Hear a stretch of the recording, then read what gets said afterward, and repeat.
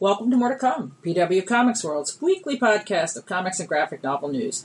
I am not Calvin Reed. I am Heidi McDonald. I am the editor-in-chief of The Beat at comicsbeat.com.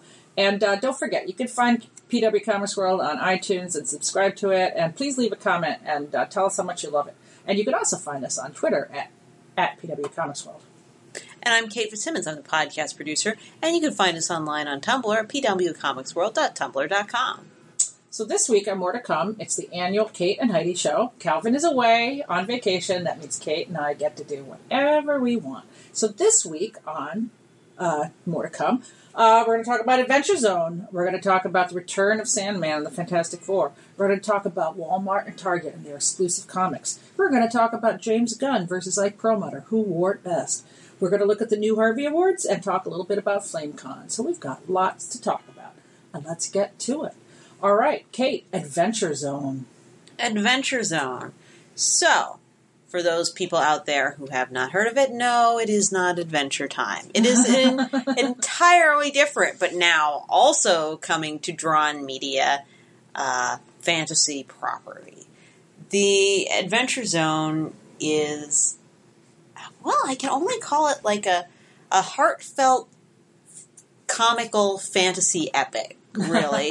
It ran the arc, these characters who are in the graphic novel, their arc ran for 69 episodes with a few bonuses thrown in. Of a podcast. I'm sorry. Kate.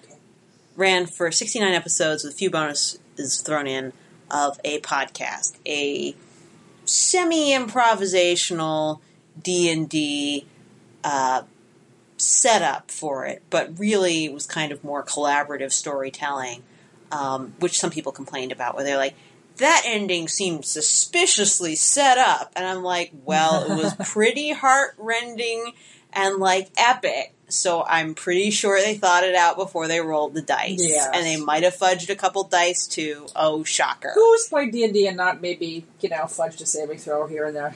Yes. Yeah, well, in the first episode, one of the players, and they're all family members. It's the McElroy. It's the McElroy family.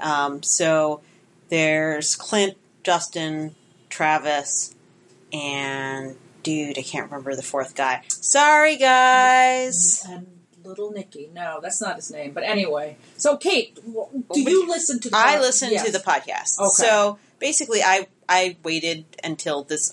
So the Adventure Zone is still going on.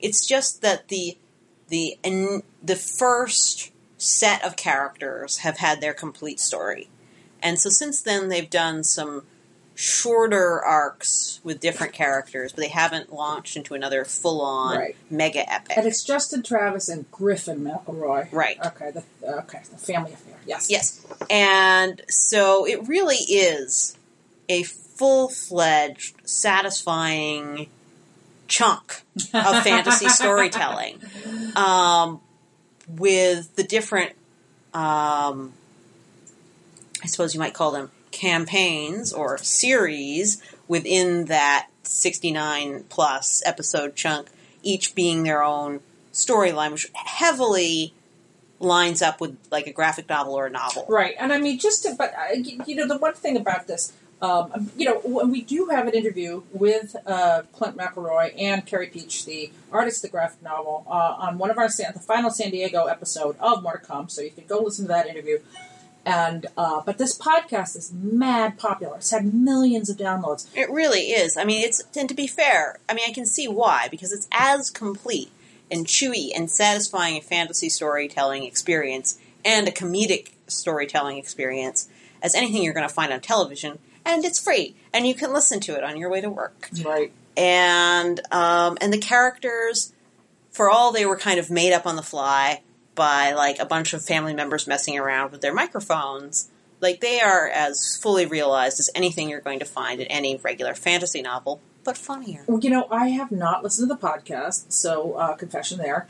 And however, I will say with D&D, if you're a natural-born storyteller, you just flow into it. So to give you an idea of the style of storytelling, one of the main characters is named taco. He's an elf wizard, so it's spelled Taako. And yes, that is a dig at fantasy naming. Right. And yes, the guy who created him immediately within the very first episode is like, this character will invent the taco at some point in the storytelling. And then Griffin McElroy, the dungeon master, was like, well, he's going to have to earn it one ingredient at a time. One topping at a time. Our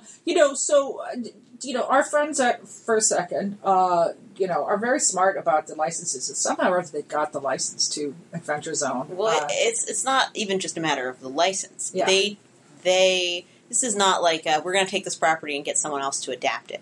Clint McElroy, who has been a professional radio personality, and which I'm sure had something to do with his son's podcast success, just learning from him, was also a professional comics writer at one point in his career. Right. So when the time came to adapt it, he was the guy. Right. So it was their baby. They created it, they shopped it around, and they found where they were going to sell it. Right. And First Second was a very happy home, and, they got Carrie Peach to do the art, and she's great. I interviewed them. I've read part of the graphic novel. Heidi's very time-starved these days for various reasons, but, it is delightful. I mean, like you said, it is fantasy with heart, great characters, and it seems to have transferred to the like I say, I haven't listened to the podcast, but it seems to have transferred to the graphic novel. It transferred really well. Yeah. And what I have to say is, if you're someone trying to get into the Adventure Zone, and you don't have a lot of patience with growing pains, frankly, I found the growing pains in the Adventure Zone very amusing, as they're, figuring out how to handle these dice and, cracking jokes. And if it took a little longer to get through the storyline, it didn't bother me. But if you don't want to deal with, guys, making jokes about axes or things, right, then, more than usual, then just read the first graphic novel and pick up with the second campaign, and you're good to go. I have to say I felt the graphic novel added something. It was definitely a different experience. They both were, I was happy to have experienced both. But, and certainly quicker than listening to 5 hours of podcast for one storyline.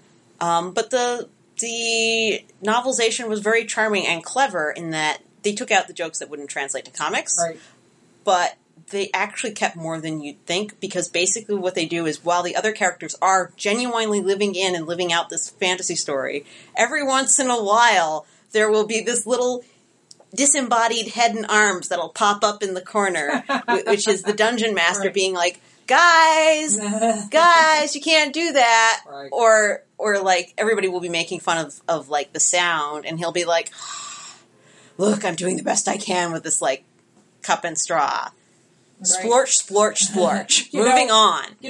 Kate, you are far from the only person who enjoyed this graphic novel. I mean, the very first week it went on sale, it was the #1 book on the that's New what makes York it news. Times. That's why we're referring this as news, trade, guys. Paperback, Which seller list, not for comics, which the Times just doesn't in have general. anymore. Just in general, this is unheard of. this has never happened. Now, March has hit the hardcover bestseller. Right.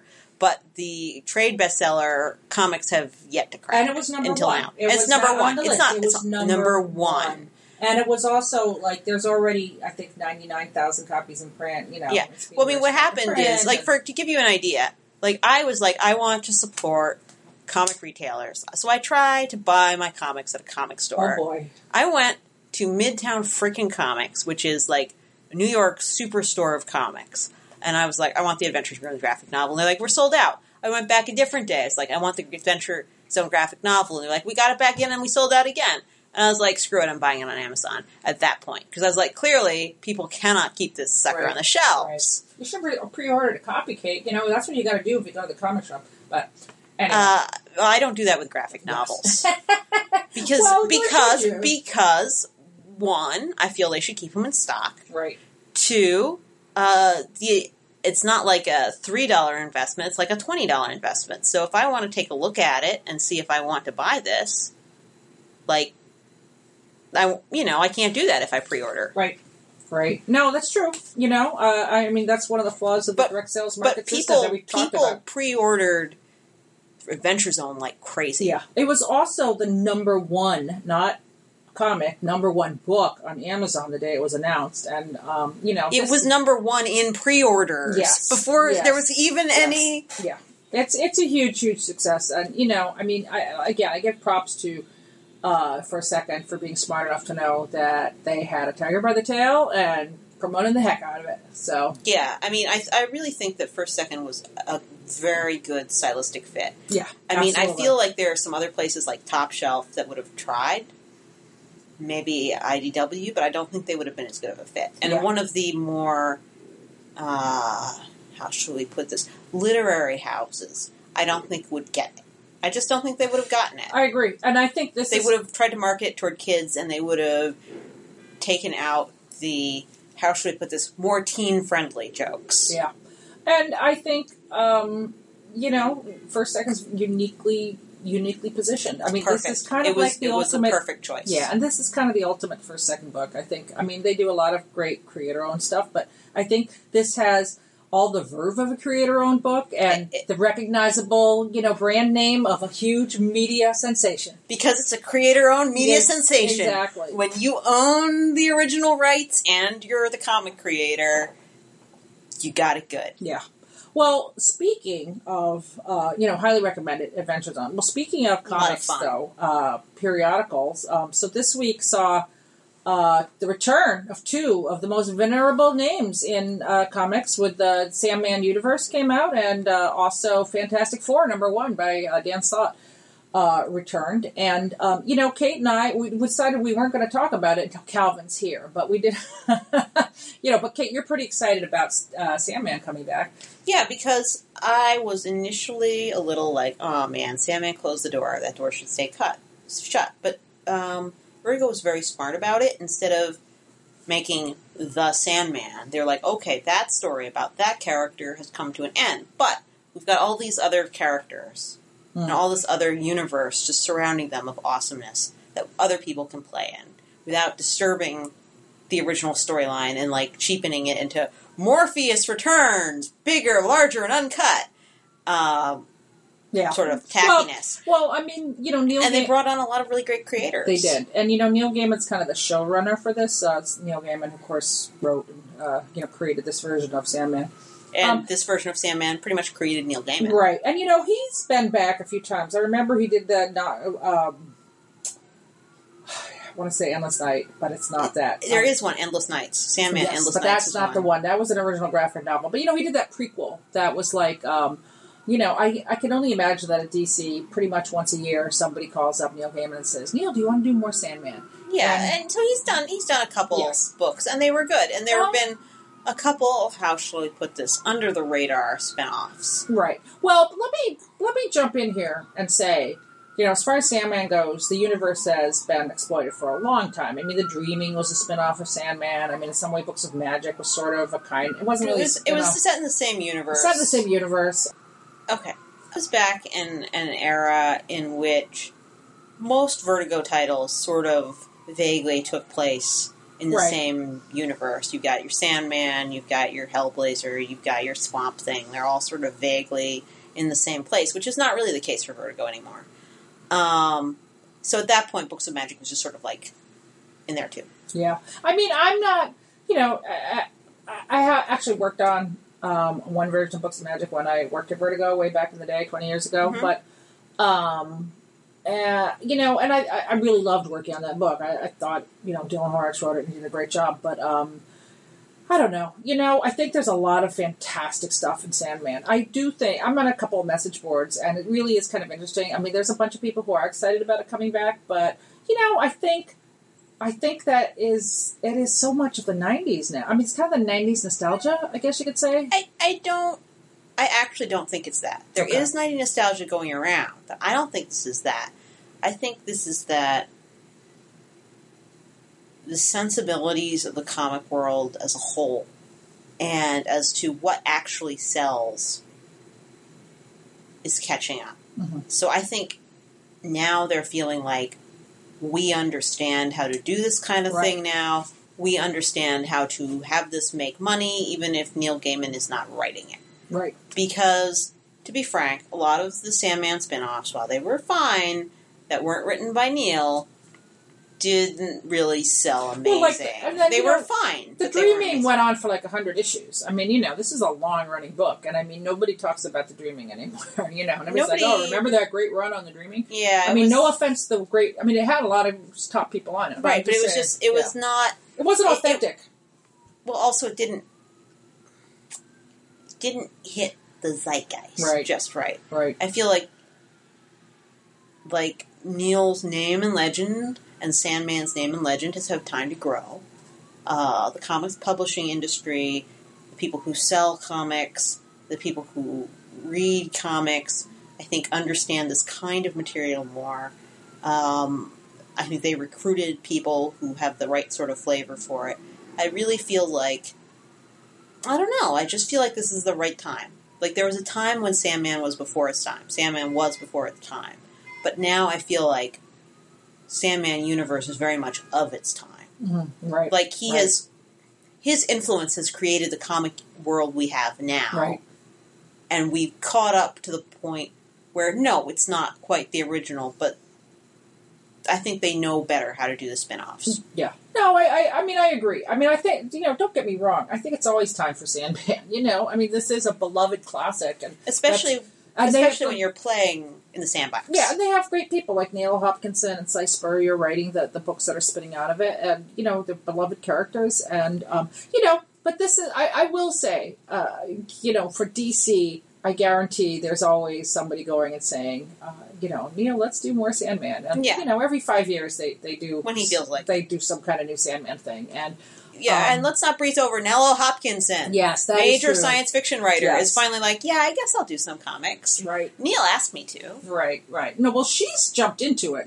She's all in. Yeah, she's all in. But this is like the first Nello Hopkinson you get in comics. That's right. This is not nothing. That's right. What is it? She's doing a book for Image, isn't she? I believe, she's doing a couple books. But anyway, it's certainly welcome her to the comics book world. It can only get better from her participation. So, yes. And Fantastic Four is also back. Dan Slott, and you get another dream job for him. The first issue is not quite the action packed. It's more like, let's get to know this family. Fantastic Four famously put on hold because a different studio had the rights to the movies, and it was felt that the comic would promote those movies. So, a comic that sold 40,000 copies a month. Anyway. So how dare we make money on our own comic when it might help someone else make money on a movie? That would be terrible. That's right. But I think the break did well. I think the fact that it went on hiatus for a while has made people really appreciate the Fantastic Four again. So it's another. This is. As opposed to, I do feel Sandman equals Neil Gaiman. I mean, not that other people can't come and play in the Sandman sandbox, but I'm just saying, like on Neil's Wikipedia page, there's a big thing with Sandman. Whereas Fantastic Four with Marvel is like their core title. It's their launch title, and the characters of Fantastic Four has always been essential to the Marvel Universe. And, I mean, I wouldn't necessarily say it's their launch title. It was the first Marvel title. No, it wasn't the first Marvel title. It was the first Marvel title of a certain generation. It was the first Stan and Jack book. It was the first Stan and Jack book. Yes, of the Marvel, of the Silver Age Marvel. So yes. Which is a different thing. But, but it's certainly of the Marvel that we know and love. It was the first title. But I also, quite frankly, think that they did the way, if they were going to take Fantastic Four out of the picture, which they did it in a way that I think was the right way, that wasn't insulting to the intelligence of the audience and wasn't burning bridges. They didn't have the characters die. Right. They didn't have them all put in jail for doing something horrible. They're just like, they're on a space adventure and we can't find them. What could be more Fantastic Four than that? Right. That's right. So all they need to do is be found and come back from their space adventure whenever you want them. Yeah. Which is what happens. And, as we've been talking about on the podcast for quite a while, now Disney owns Fox. So, welcome back, Fantastic Four. Welcome back. Welcome back.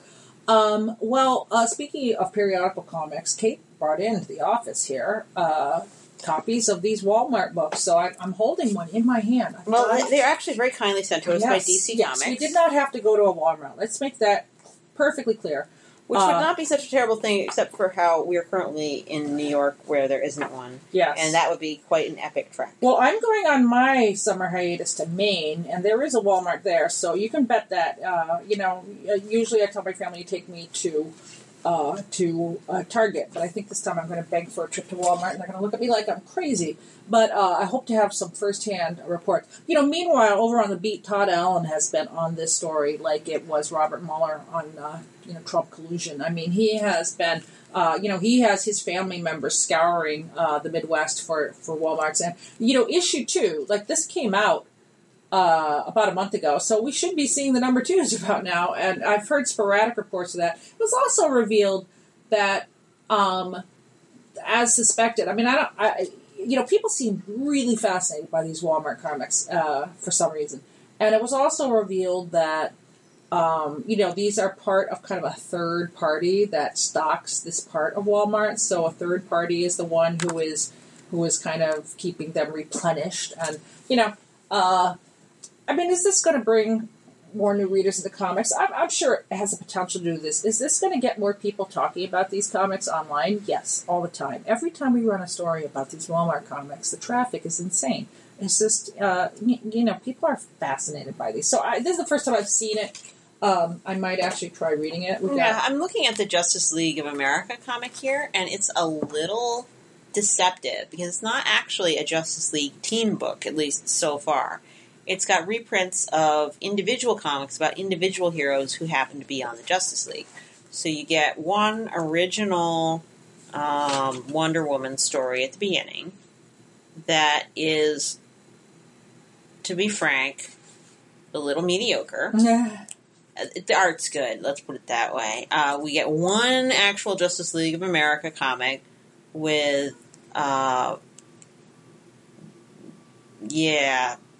just not the most amazing, but it is the New 52 origin story, which has kind of been retconned out by Rebirth, but whatever. Not all New 52 comics have been retconned, but that one very heavily has. Then you get the Flash, the Flash one by Francis Manapul and Brian Buccellato, which is actually very good, and is the one comic in this that I would pay money for. And then you've got Aquaman, which is fine. But those are reprints, right? They are reprints, right. But even so, like the Flash one, even though it is a reprint, is literally the only one I'd pay money for. The rest of it is outdated or fine. I'm looking through the Superman issue right now, and again, by an array of top talent. Granted, I'm not into this kind of material. Just flipping through it has zero interest in me. Can I see that with the JLA? Yeah. So, the thing is, I have nothing wrong with, reprinting classics for an audience that hasn't seen them. But a lot of these comics are not what I would call classics. They're just not amazing. So let me ask you. There is one really good one in here. There is the first issue of Batman, Superman, World's Finest, which is just... It's got some nice It's a Jeff Loeb. It's a Jeff Loeb book. McGinnis. It's a beautifully written book. I love it. It's very fan-id fuel in certain ways, where it really gets into what do Batman and Superman think about each other. But that's not such a bad thing. But let me ask you this. Do you think that this is going to be something where a casual reader would pick it up and be, I really want to read more of this? It depends. If the casual reader is the equivalent of what I was at 13, whose brain was just primed and ready, and all you need to do was give them even a terrible, mediocre Image The Darkness comic, and they would be like, comics! I want more of those! Then it will totally work. But this is Well, this is not what I would pick. right, Especially the Superman thing is like 50% freaking Green I Lantern. would say that these comics are definitely, just from the look of them, I would say it's more aimed at a teen audience, a YA audience, certainly an existing comics fans. I mean, certainly not aimed at kids, and that's fine. I mean, not everything has to be it for kids. So, I think they're all fine for kids. There's nothing in there that's not safe for kids. Oh, no, but I'm just saying, I do not think that the style that these are drawn and written in is appealing to children. No, it is for your 13 and ups. Yes, but I also...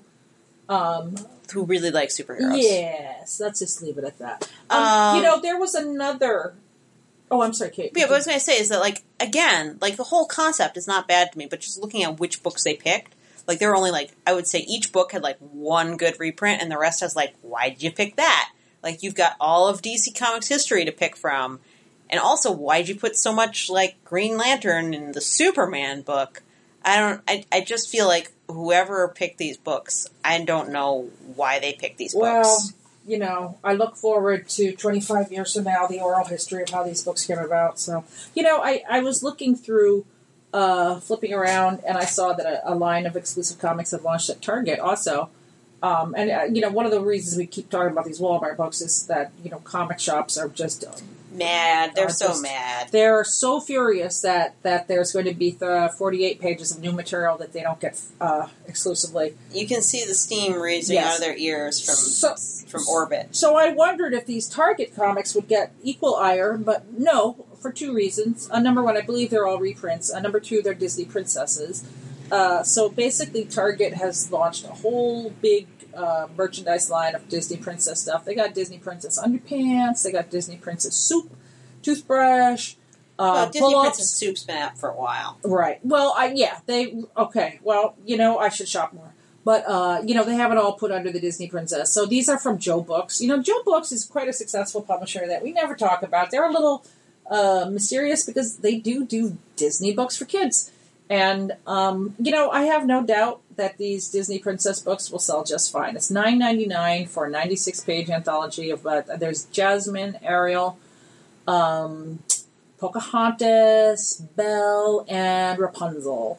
And so, like I said, I don't know if they're reprints, but I'm guessing they are because Joe Books has been doing a Disney princess periodical for quite a while. So yeah, and funnily, I wrote a story about this on The Beat, and, funnily enough, I haven't heard any outcry so far from comics retailers about this exclusive material. Well, if they are reprints, then they're not exclusive material. Yes, that's true. But also... It is an exclusive format, though. These books are not available elsewhere. They're not on Amazon. But I think it's all about what is your primary audience. And I think comic shops have, on some level, accepted that, 8-year-old girls are not their primary audience. Oh, yeah. Oh, yeah. They get their books at Barnes & Noble, where their parents shop. Yeah, exactly. But it's interesting to see comics back at mass market retailers. Somebody in my comment section pointed out that there had already been Target exclusives, and I'm sure there have been. I mean, Marvel and DC and a few other publishers have been trying to get into mass for quite a while, or have experimented with it, and it never quite works out. So. As witnessed the $5 floppy cover reprints of Marvel graphic novels at Walmart a couple years ago. Right. And, Walking Dead does sell in Walmart. I mean, there are some graphic novels that are in the book section at Walmart that, seem to do quite well. So, the experiment continues, basically. There will be more to come on that. Yes, more to come on mass market exclusives. All right, so, we have our controversy of the week, I guess. So just before Comic-Con, James Gunn, the director of Guardians of the Galaxy 1 and 2, was teasing that he would be at Comic-Con to make a huge movie announcement. Mm-hmm. He was also on Twitter all the time criticizing President Trump. And some right-wing conservative outlets went back and read his tweets from 10 years ago. They weren't just right-wing, they were alt-right. Yes, alt-right. Yes, you're right, yeah. And they found some tweets that he had done as much as 10 years ago that were really in bad taste and joking about pedophilia and rape and other unsavory... And it's not like these are the first time these tweets had resurfaced. No, they had resurfaced couple years ago when he had apologized and Yes. said that they were in bad taste and that he wouldn't write anything like that again. He really was kind of making fun of rape jokes, but he admitted it that he was doing so in a bad way. I will say this also: these jokes were so unfunny. They were just really stupid. unfunny jokes. I mean, not that I sometimes there are horrible jokes that you could see. You can at least see why you people could see think they're why funny. people thought they were funny. I would say there was nothing funny about these, and nor is there really that much funny about Guardians of the Galaxy 2. But anyway, and what's really not funny is that Disney was up and you are gone, buddy. You are fired. Fired. Fired off of Guardians of the Galaxy, which he had just finished the script to, Guardians of the Galaxy 3, I should say, and was about to begin filming in January.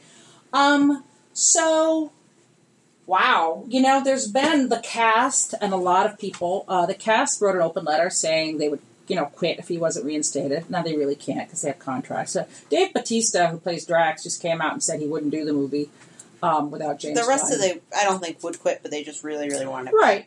And, look, I'll be 100% honest. I think this is really bogus. And, I mean, I know that we have, we've opened up a lot about what is inappropriate and what is harassment and what is, what is wrong and what is a fireable offense. And, I mean, I think to go back 10 years, this stuff was all known. It was all out there. And suddenly, because of this alt-right pressure for the man to lose his job, listen, if he had actually harassed somebody, that would be different. I would be right there with Absolutely. it, but I mean, I understand, were these tweets offensive? Yes, they were. I'm sorry, I just don't believe that offensive language is enough to lose your livelihood forever. I think in this instance. Yeah, I think part of what people are criticizing about it is a certain level of hypocrisy in that given that these had resurfaced and been discussed about a couple years ago, when he already had a contract with Disney, Disney totally knew these things were out there. They were even brought up in the press, so it wasn't like, oh, well, maybe we just never Googled it. They knew. They didn't fire him then. And it's only now that a big stink is being made that suddenly, oh, we've got to fire James Gunn. Well, right, and I want to bring up a couple of other things about this Disney. So just to try to give a little bit of the background, most of the people that I had been talking to said, "Oh, they're going to bring him back." I mean, they haven't talked about any. They have announced a new director. They're going to bring him back, but then they've been saying, insiders, say that Bob Iger is set. I'm not bringing him back, and kind of a little bit unstated, but part of the reason is that this whole Disney-Fox thing is going through. And guess what? Maybe they don't want to have the Justice Department say that this merger can't take place. And I want to throw in here a little bit. When I said who wore it best. Is that your speculation or somebody else's? It's other people's speculation. Okay. I am certainly not the only one to have speculated about this. But, I want to bring up that Isaac Perlmutter, Marvel's chairman, has also been in the news again this week because we kind of knew this, but him and two of his buddies from Mar-a-Lago have become the informally running the Veterans Affairs Administration. How did that even happen? Well, it happens because we're living in a terrible time. And that has no norms. And, imagine if Obama went to his, or Hillary had gone to their country club and had some of their friends. Or if Obama had gone to his black church. Yes, and had some of his friends suddenly running a major government outlet. And not even officially. Right. I'll say this. There's been a lot of outrage about this in terms of, basically the people who are at the VA go to Mar-a-Lago and talk to Ike and his buddies about, what do they think should happen. And that's just kind of bogus. I haven't actually heard that they've made bad decisions, but Ike has 100% absolutely used this to promote Marvel. They had a day that was honoring veterans at Wall Street, and they got guys dressed as Captain Marvel and Spider-Man standing there as part of this event that was honoring veterans. And so, this has absolutely crossed over into promoting his own business. So, when I look at Ike Perlmutter and James Gunn, and not even that, but we know this, but dear listeners, you might not know this. Long before anyone knew anything about his politics, Ike Perlmutter has been infamous as a very unpleasant human being. Yes. No one fired him for Disney for that. Right. Well, Bob Iger hates Ike and would get rid of him if he could, but he's just too powerful. He's a very powerful guy. But I guess what sticks out in my mind about this is a couple different things. But, maybe if we were doing this podcast a month ago and, we would say James Gunn, he's a powerful Hollywood director with 1 million Twitter followers, 1 million Instagram followers. He's, involved in everything at the MCU, the most popular movie of all time. We'd have said, oh, here's a pretty powerful guy in Hollywood. But when this all comes up, he's just another creative that Disney is throwing under the bus. And, they have no compunction about it. And I'm not convinced he's blacklisted. I think he can get a job somewhere else. Oh, he totally can. He absolutely can. And, Warner Brothers would love to get James Gunn on one of their superhero projects. So no, but he Harley Quinn. Yeah, you want him for Harley absolutely. Quinn. Absolutely. Smash dunk. Yeah, absolutely. So this is going to be a win. Heidi's instincts, Heidi's intuition still says I'm not 100% convinced that he isn't going to come back somehow. Okay, that's just my Hollywood gut. Chris Hardwick is back. Chris Hardwick didn't do anything illegal, but he was a really shitty, abusive boyfriend. And you know what? He's back, okay? Like, it was investigated, and he's back. Some of these other people who have been caught up in allegations, I want to say accusations, have kind of... not even that. And it's not even that. And furthermore, there have been some pushback against those stupid comments, but, Hollywood, and I would say the public as a whole, has not taken against him. It's not people going, ew, when his name is brought up. Right. So I don't think he even really has to recover his good name.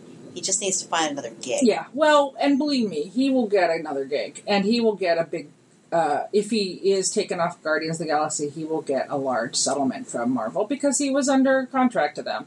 So, and also, this is interesting. Because he did the tweets before he was hired by Marvel, it doesn't come under their moral turpitude clauses either. So yeah, so it's a pretty interesting situation. And it was public, so it wasn't like it was a later discovery. Right. Like, it was right there. Right. And look, I was on this podcast. We had one of our biggest fights ever about Guardians of the Galaxy 2. And yes. I was not a fan. But you know what? Yes. There's no person besides James Gunn that I want to see do Guardians of the Galaxy 3. I mean, simple. Simple, wimple.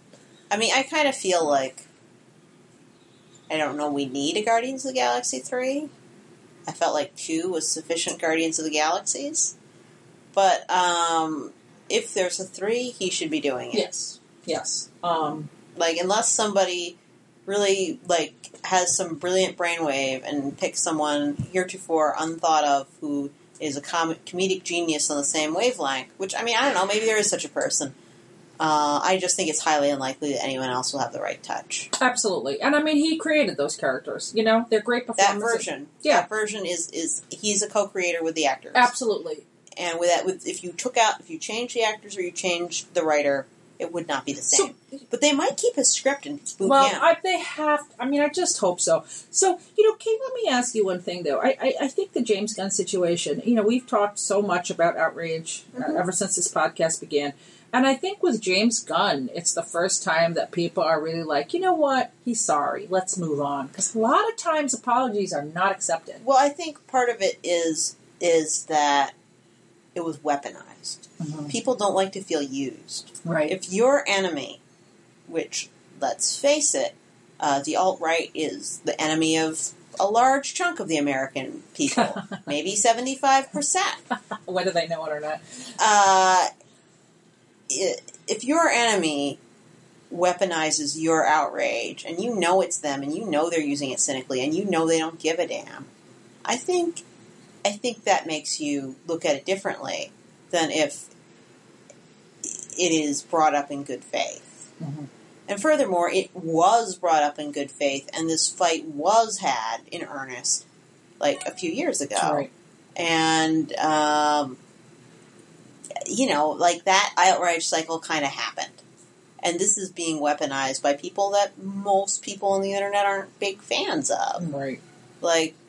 Especially, there's definitely, there have been a lot of Punch a Nazi memes with Captain America in them. Let's just put it that way. Yeah, the way that it's been put to me, and I mean not just to me, I mean on No one likes to be on the used. trade. Nobody likes to be used, but it's just as far as why Disney is standing pat with not bringing him back is they know that if they do, then the alt-right and all this segment is going to be every time something Disney comes up, is be, oh, well, you hired James Gunn who tweets about pedophilia, which They don't. Well, see, I think there's a very specific reason, and I think it doesn't have anything to do with Trump. I mean, there may be some of that going on separately with Perlmutter or whatever, but I think Disney has always been very, very, very, very, very protective of themselves as family entertainers.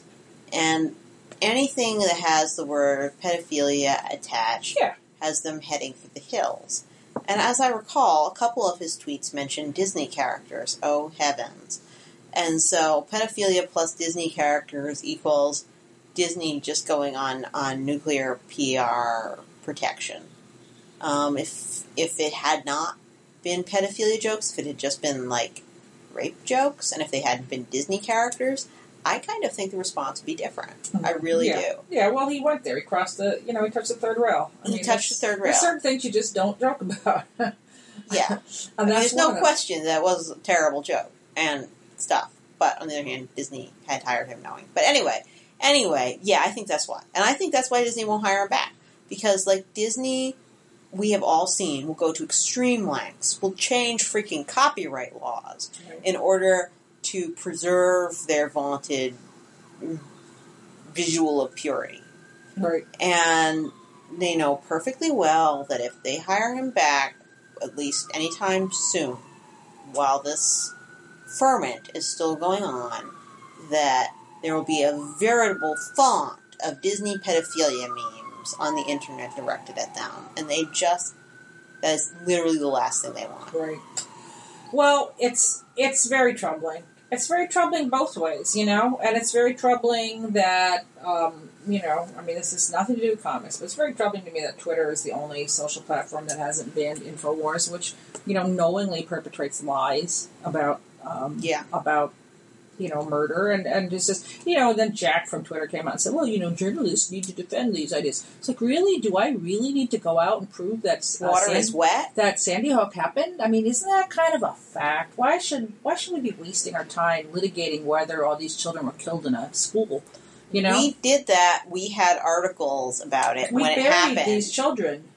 These articles are all out there. We don't need to put them out again. There's no new evidence other than the evidence that reality exists. It is, and it's funny because I saw, briefly...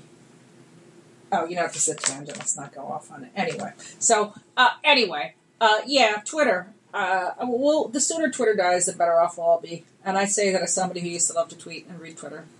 All right. Anyway, moving on. Okay. Well, you know what else made its return this week is a lot of things returning, and the Harvey Awards are back. The Harvey Awards, last held at Baltimore 2 years ago, have moved over to New York Comic Con and to partner with ReedPop, and today they announced their first nominees. Though in past years the Harvey Awards had a full slate of 22 awards. Yeah, and when they were under the impression that they could fight to be the top awards ever. And that people actually cared who they thought was the best letterer. And the Harveys, as opposed to the Eisners. Eisners are nominated on by a judging panel. The Harveys were nominated on by, quote, industry professionals, unquote, which often ended up being a very small cabal of people, and there were some real howlers among the nominations. There were embarrassing stinkers. Embarrassing stinkers. And also, I think even some of the people who stuffed the ballot box were actually embarrassed when they came out. And so it had just become a laughingstock. And the ceremony was 4 hours long. So anyway, something had to be done. So the new Harvey Awards have only 6 categories. 6. Yes, and the categories are for the items, not for the creators. Right. So there's. I guess they're doing the equivalent of the Oscars Best Picture, where everybody kind of gets credit for it. Really. Yes. So there's Book of the Year, Digital Book of the Year, Best Children or Young Adult Book, Best Adaptation from a Comic Book, Graphic Novel. It's a little bit weird. So that's for movies and TV shows because there's 8 billion of them. Best Manga, and Best European Book. I'm not in love with the names of the categories, but I do like all those categories. And so this year, If you're going to have a slim slate, that's the way to do it. Right. So what they did this year is they sent out ballots to about 200 industry professionals, myself included, and they were selected the nominees. But it was a balanced slate, so we did not get some of the ballot stuffing of before. So there are quite a few nominations in these categories. Book of the Year has 1, 2, 3, 4, 5, 6, 7, 8, 9, 10, 11, 12, 13, 14, 15. I don't know if that's because they were ties or what. Best Adaptation has quite a few as well. But they're all good. I mean, this is kind of like, I'll just read the Book of the Year nominations. Black Hammer, Secret Origins, Boundless, Everything is Flammable, Hostage, Kindred, Lighter Than My Shadow, Monstrous, My Favorite Thing is Monsters, Roughneck, big year for Jeff Lemire. Shade the Changing Girl, Spinning, The Best We Could Do, The Customer's Always Wrong, The Flintstones, there's a typo in there, guys, you better fix it, I'll go, and The Prince and the Dressmaker. And you know what, we've talked about almost every one of those books in this podcast, and they were all great. So, I mean, when My Favorite Thing is Monsters wins, that'll be great, but you know what, those are 14 other fine, strong nominees. I'm actually at this point voting for anything but My Favorite Thing is Monsters, just because that book needs to share some of the spotlight. Well, it did lose it lost some of the Eisners. It did not sweep all its categories. So it just came perilous close. Yeah. But yeah, there's some. I like pretty much every nomination in here. They're all fine nominations. Yes, and the awards will be presented at a gala event during New York Comic Con the Friday night at Shop Studios, which is near the Javits Center. And Shop Studios is also the home. Just announced today that New York Comic Con is doing another new kind of slate of events that is called. I'm looking for it rapidly in my copious email. The Studio at New York Comic Con. So basically, they're going to hold a lot of high-end events that you do not need a badge for. For instance, a conversation of Alex Ross talking to Chip Kidd. That'll be $65, but you do get a book. Workshops. Oh, there's an Adventure Zone event, Kate. Now, a Murder on the Rockport Limited. Wait, they're doing a read? What? Includes book. Oh, let's see what it is. It's $35. You better get your ticket now because everything that these guys do sells out. I am buying it before this podcast goes out, so our dear listeners do not buy them before I do. So yeah, all the McElroys will be there talking about the book and Carrie Peach. So you get about it? Yes, and your ticket, you'll receive a copy of the first book, The Adventure Zone, signed by the team. So, but also you get an exclusive sneak peek of Adventure Zone Murder on the Rockport. Oh yeah, that's the second one. There is going to be a second book in the Adventure Zone series. But anyway, yeah. So New York Comic Con is expanding to this new venue, and the Harvey Awards are coming in a gala event. So you know what? You better go get your Rent the Runway account fired up. Yeah. New York Comic Con is looming in the future, but before that is New York's another great New York event, FlameCon. FlameCon, FlameCon. Are you going to FlameCon, Kate? A question that I have been asked many times, to which my answer always is yes. So this is a big year for FlameCon because, which is, by the way, the queer-themed con, just in case you didn't get it from the title. And they are moving from a hotel in Brooklyn to the big town, the big city, Manhattan, so they'll be held at... I wish they hadn't. Yeah, I mean, you guys were at the first one, which is apparently at this charming, overheated, crumbling Baroque ballroom or something. The last couple of years it was at the Brooklyn Sheridan, I believe. Marriott, it's right off from the courthouse. But it's very near... It was near food. They could really afford it despite being a small con. It kept prices low. It was very nice. It wasn't very crowded. There was lots of food options. I mean, I just kind of wonder, given Manhattan prices versus Brooklyn prices, whether this move was wise. Well, we'll see. We noted that there was always lines to get into the programming, and they got capped very quickly. The programming rooms are very small. Yeah, they could have moved to another hotel. Yeah, I mean, they're at the Sheraton, New York. Which is in Times Square. There was a con there way back in the day. Like nobody. I hope they got a good deal. Nobody remembers but me. And it's a pretty good venue. It's actually right by where there was a con that was held. It has a very big basement, as I recall. There was actually a con that was held there that was very strange. It didn't work because then you couldn't do a con. I'm sure FlameCon will do quite well. A couple of the guests, let's see. Who is coming? Who can come? Amy Reeder's coming. Yes, Amy Reeder's coming. I just want to throw in there, FlameCon is a great event to go to, even if you are a cis-het white woman like myself. I will enjoy it a great deal. Noelle Stevenson is coming. Shadi Petoskey is coming. Let's see, Vito Ayala, Steve Orlando, Molly Ostertag, Mariko Tamaki. As long as you're LGBT friendly, you're welcome. Yes. It's a Comic-Con. It's a Comic-Con. You will find more fan art of people kissing than you will at a regular Comic-Con, but personally, I find that a plus. Yes, and it is. I went to the last two FlameCons, and it was a delight. Just the creators, the energy, the books, the comics. For its size, you will not find better cosplay. Absolutely, and you know what? Very good-hearted, warm fun. If New York Comic Con is too much for you, then don't overcrowd FlameCon. But anyway, it's if this sounds like something you might be interested, and New York Comic Con sounds too long or too expensive or too overblown and commercial. This or one of the art cons like MoCA are the way to go for you. Yeah. And also, even though, as I said, I am straight, the community at FlameCon is amazing. It really is a great place for so many people to come together. And it's very lighthearted and positive. It is, and it really reflects the diversity of comics in such a positive, uplifting way. It's very inspiring. So... FlameCon not this weekend, but it will be held weekend after this weekend. Which because we're not number oriented, so we're not going to give you the dates, but you'll be able to find it if you look it up. You'll be able Google to find it. FlameCon. So that brings us. Well, actually, we have one more. We have a couple more minutes. So one thing that was floating around on my social media was Rob Liefeld had a big long post about how he'd gone to visit Stan Lee. He had a picture of himself with Stan. Stan was wearing his green sweater. I think he wears his green sweater. He must be very attached to it because he is in most photos wearing it. Either that or he owns a couple that are just the same. I think he likes green. But, Rob had a very long post about feeling very positive about Stan and, that he was in good health and in good hands and that was being cared for. And, Rob's a controversial person himself, but, But I think this is something we can trust him on. Absolutely. Like, we may not trust him to know that Czechoslovakia no longer exists. Rob, get a map! But, how feet work. But I honestly feel that we can trust him to be honest about his impressions of how Stanley is going. Absolutely. And I would say this is, by far the most, trustworthy account that we've had of Stan.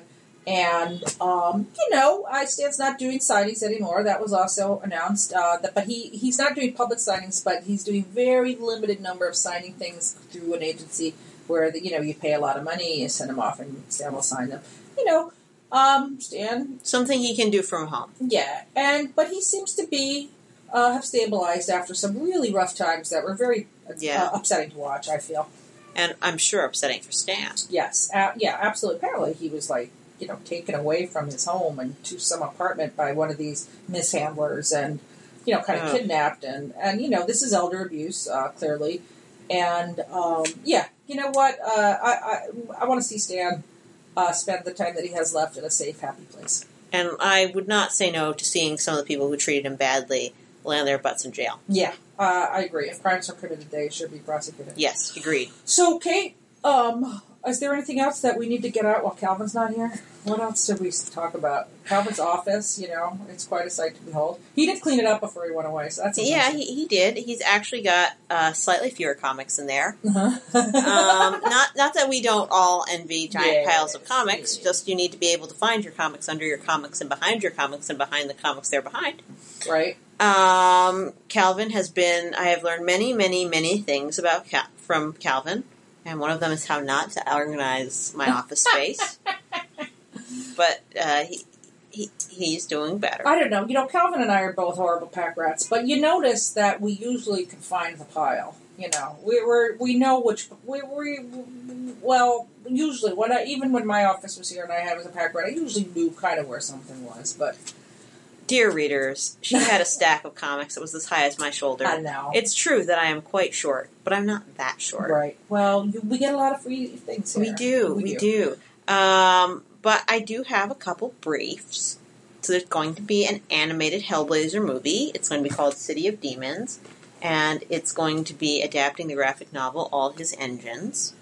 And also, Ghost in the Shell, that classic of manga and anime, is coming back for a new anime series, and there are going to be not one but 2 seasons of it, which they're ordering right off the bat. Right. And Prince of Cats. Oh, yes. Ron Wimberly's masterpiece of, like, modern, urban, hip-hop Shakespeare adaptation is coming to the big screen, and I can only imagine how awesome it's going to be. Well, yeah, I mean, it's been optioned. It's a long way from being made, but it has some pretty solid people who are very exciting attached, and, you know, I could not, I never have called that, but I'm thrilled. Yeah, and, you know, we've raved about Prince of Cats on this podcast endlessly. Before, my favorite thing was Monsters. Our favorite thing was Prince of Cats. And it was my favorite thing of Monsters before there was my favorite thing of Monsters. Yes. So, anyway, and, you know, Ron is a really fantastic creator, and, this would be, you know, I always say you don't need the movie to enjoy the comic, and a lot of times the adaptations are not as good as the comic, but in this case, it would make a kick-butt movie. It sure would. So, all right. Well, I guess that's it. This ends the annual Heidi and Kate show. Thank you for listening. And if you have listened, please go on iTunes, subscribe. Please leave a comment. Please rate us. Please let us know that click you the little like heart us. button on Tumblr or Facebook. Yeah, just let us know. You know, we know you're listening, but it's always good to have a little validation. So sometimes I feel like, do we have listeners? The little numbers on the podcast tickers say yes. But it's all so abstract. Reach out to us. Talk to us. Tell us what you feel. You know, people don't connect enough now, and we want to connect with you, listeners. So, all right. And we won't even charge you $35 plus book to get it. That's right. So, until next time when Calvin returns, and there will be more to come.